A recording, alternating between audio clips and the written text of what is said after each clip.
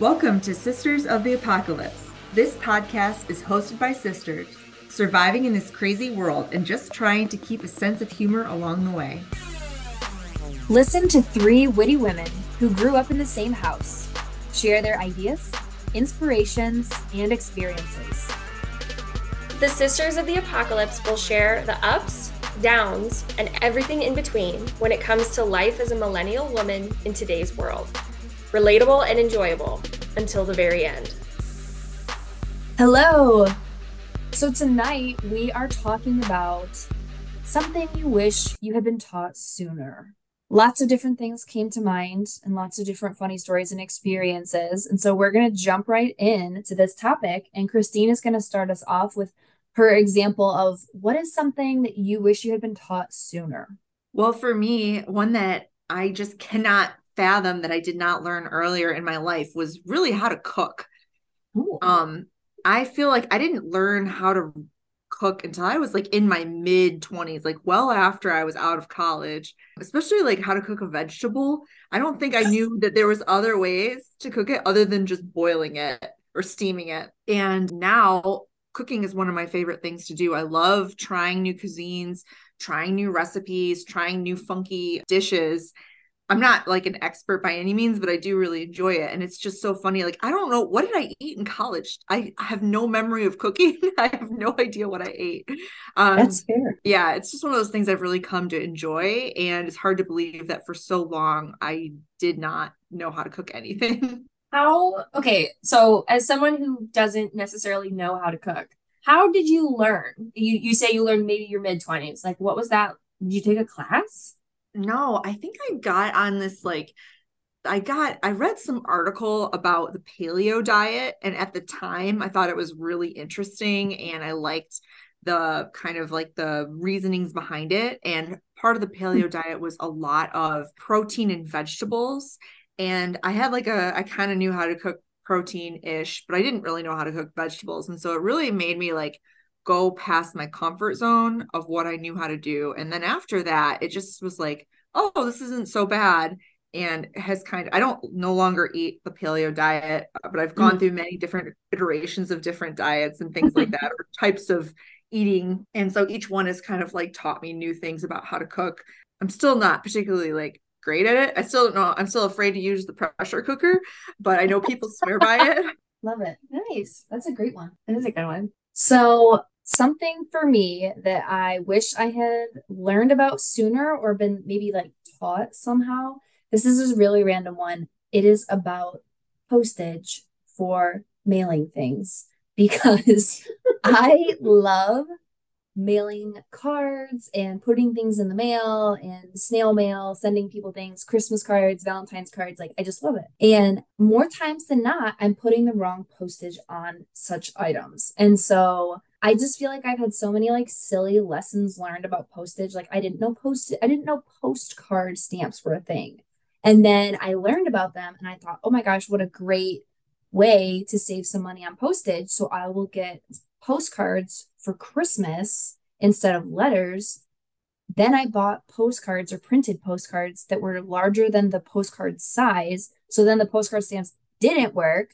And one year I bought Christmas cards that were so cute and had these adorable sparkly Christmas trees on the front, wrote out all my cards, addressed them, stamped them, took them to the post office. And they're like, yeah, these are too thick.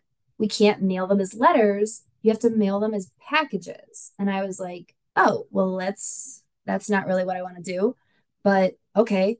It was $5 per envelope. And so I was like, well, like only a handful of people are getting Christmas cards. And the rest I just threw out because I was like, I can't afford to send $5 per card when I'm sending like 40 or 50 Christmas cards. Like, that is not reasonable. That is not in the Christmas budget.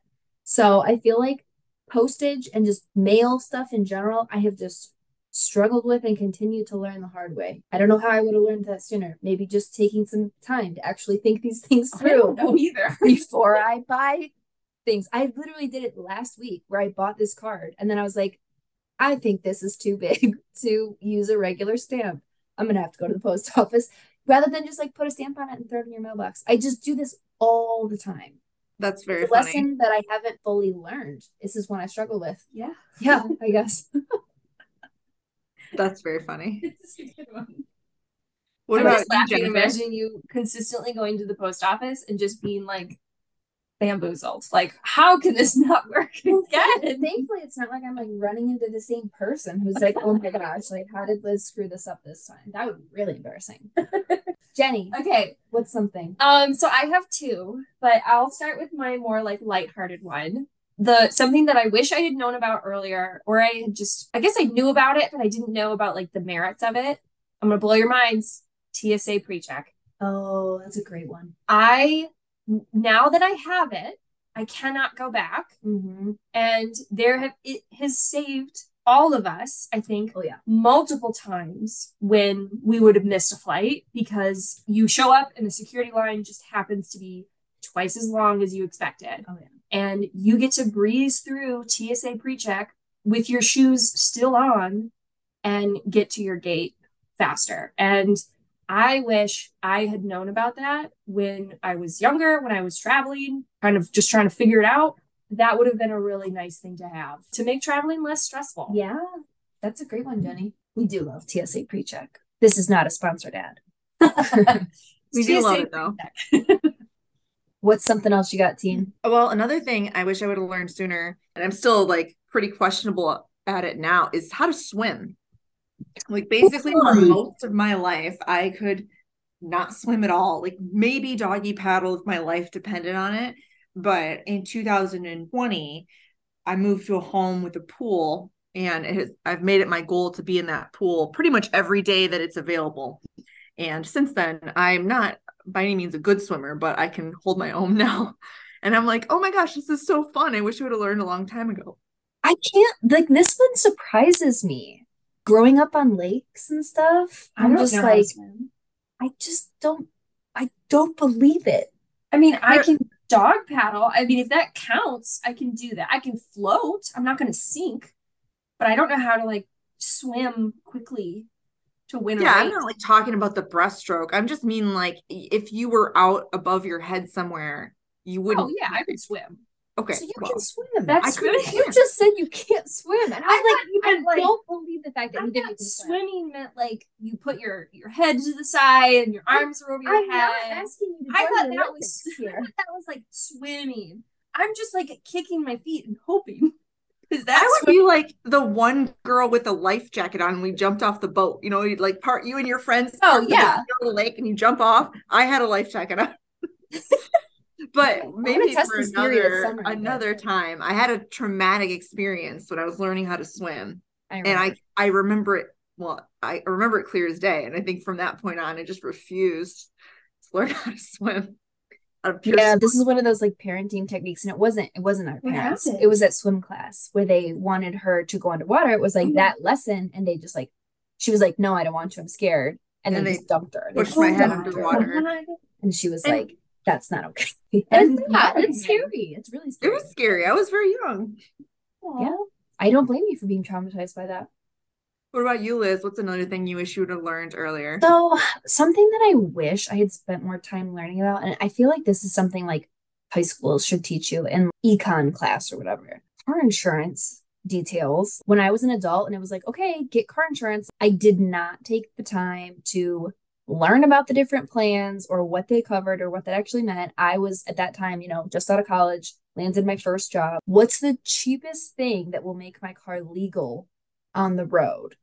And it did fine for me for a while, but then I hit a deer, as one does, living in Michigan. And to get the car fixed and like learning at that point about deductibles, how much it was really going to cost me was like such a adult lesson. Oh, you mean this could have been avoided if I'd paid $20 more per month and gotten a better plan? And I just didn't know. Mm-hmm. And it cost me at that time what felt like a lot of money to get my car back to running condition. And, when you're a unmarried person trying to get to and from work, like I was taking Ubers to and from work or like asking friends to like take me home after work.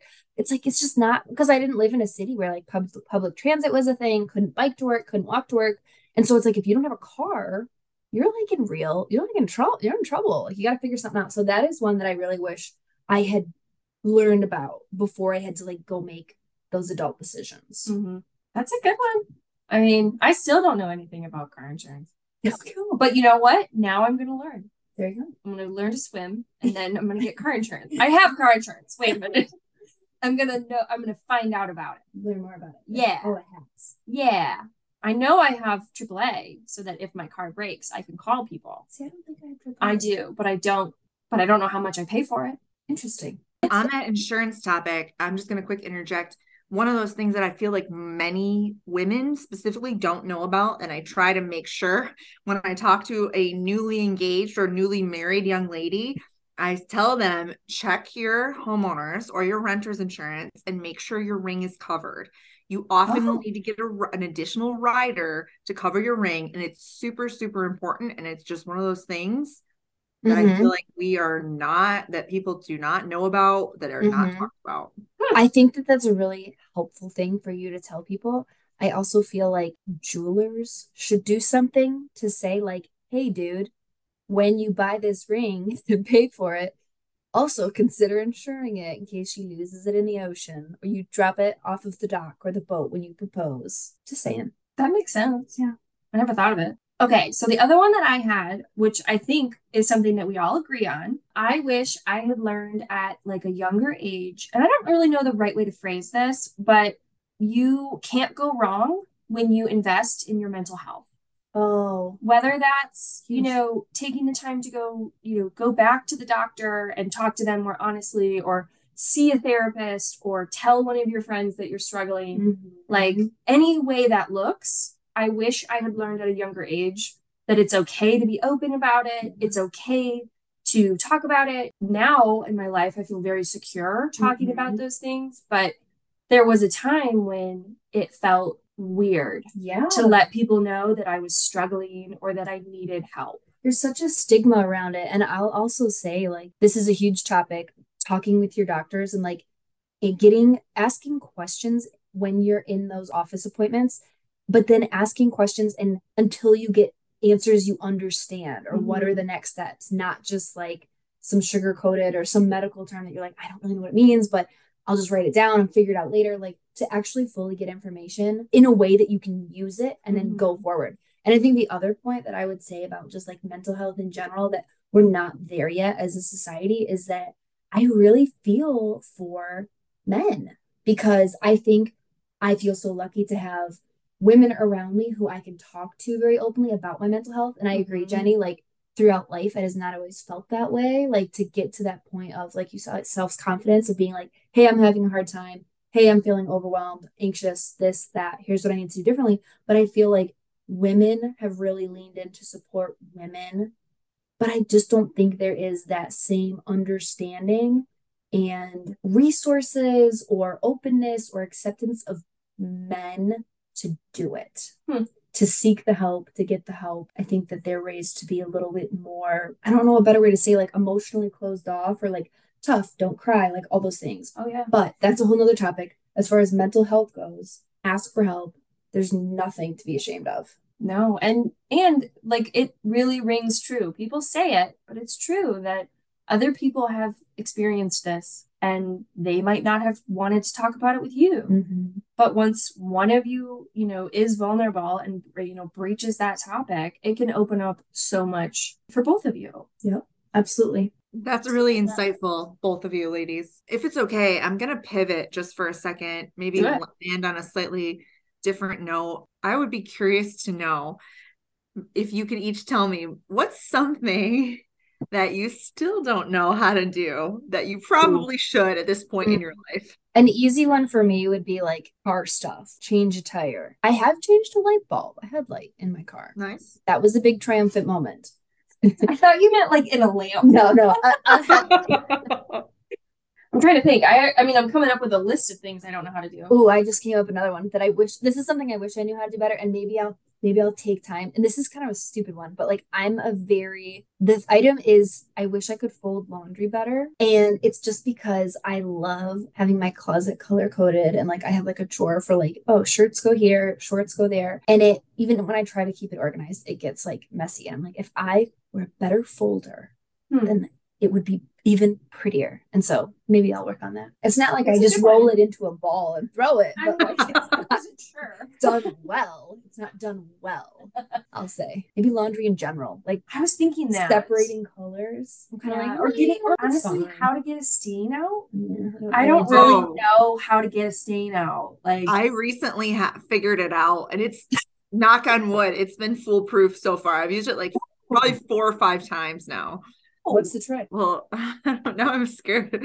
I have to actually tell it on into our audience. Yes, that is tell us. So for me, you guys know I always end up with food in my clothes. It's just like I constantly end up with oil on my clothes or something. Did this the first time I tried it with this was a beautiful dress I got from Goodwill.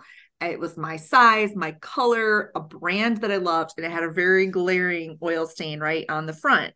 And I was like, I'll just try it. And so you take the shirt or item of clothing and you take like Dawn dish soap and you put it into the area of the stain. But I'm not talking like you just put the soap on the area. Like you take the back of a butter knife and you like push it into the fabric as hard as you can. And you like really get it into the fabric. And then you let it sit for, I want to say 5 minutes.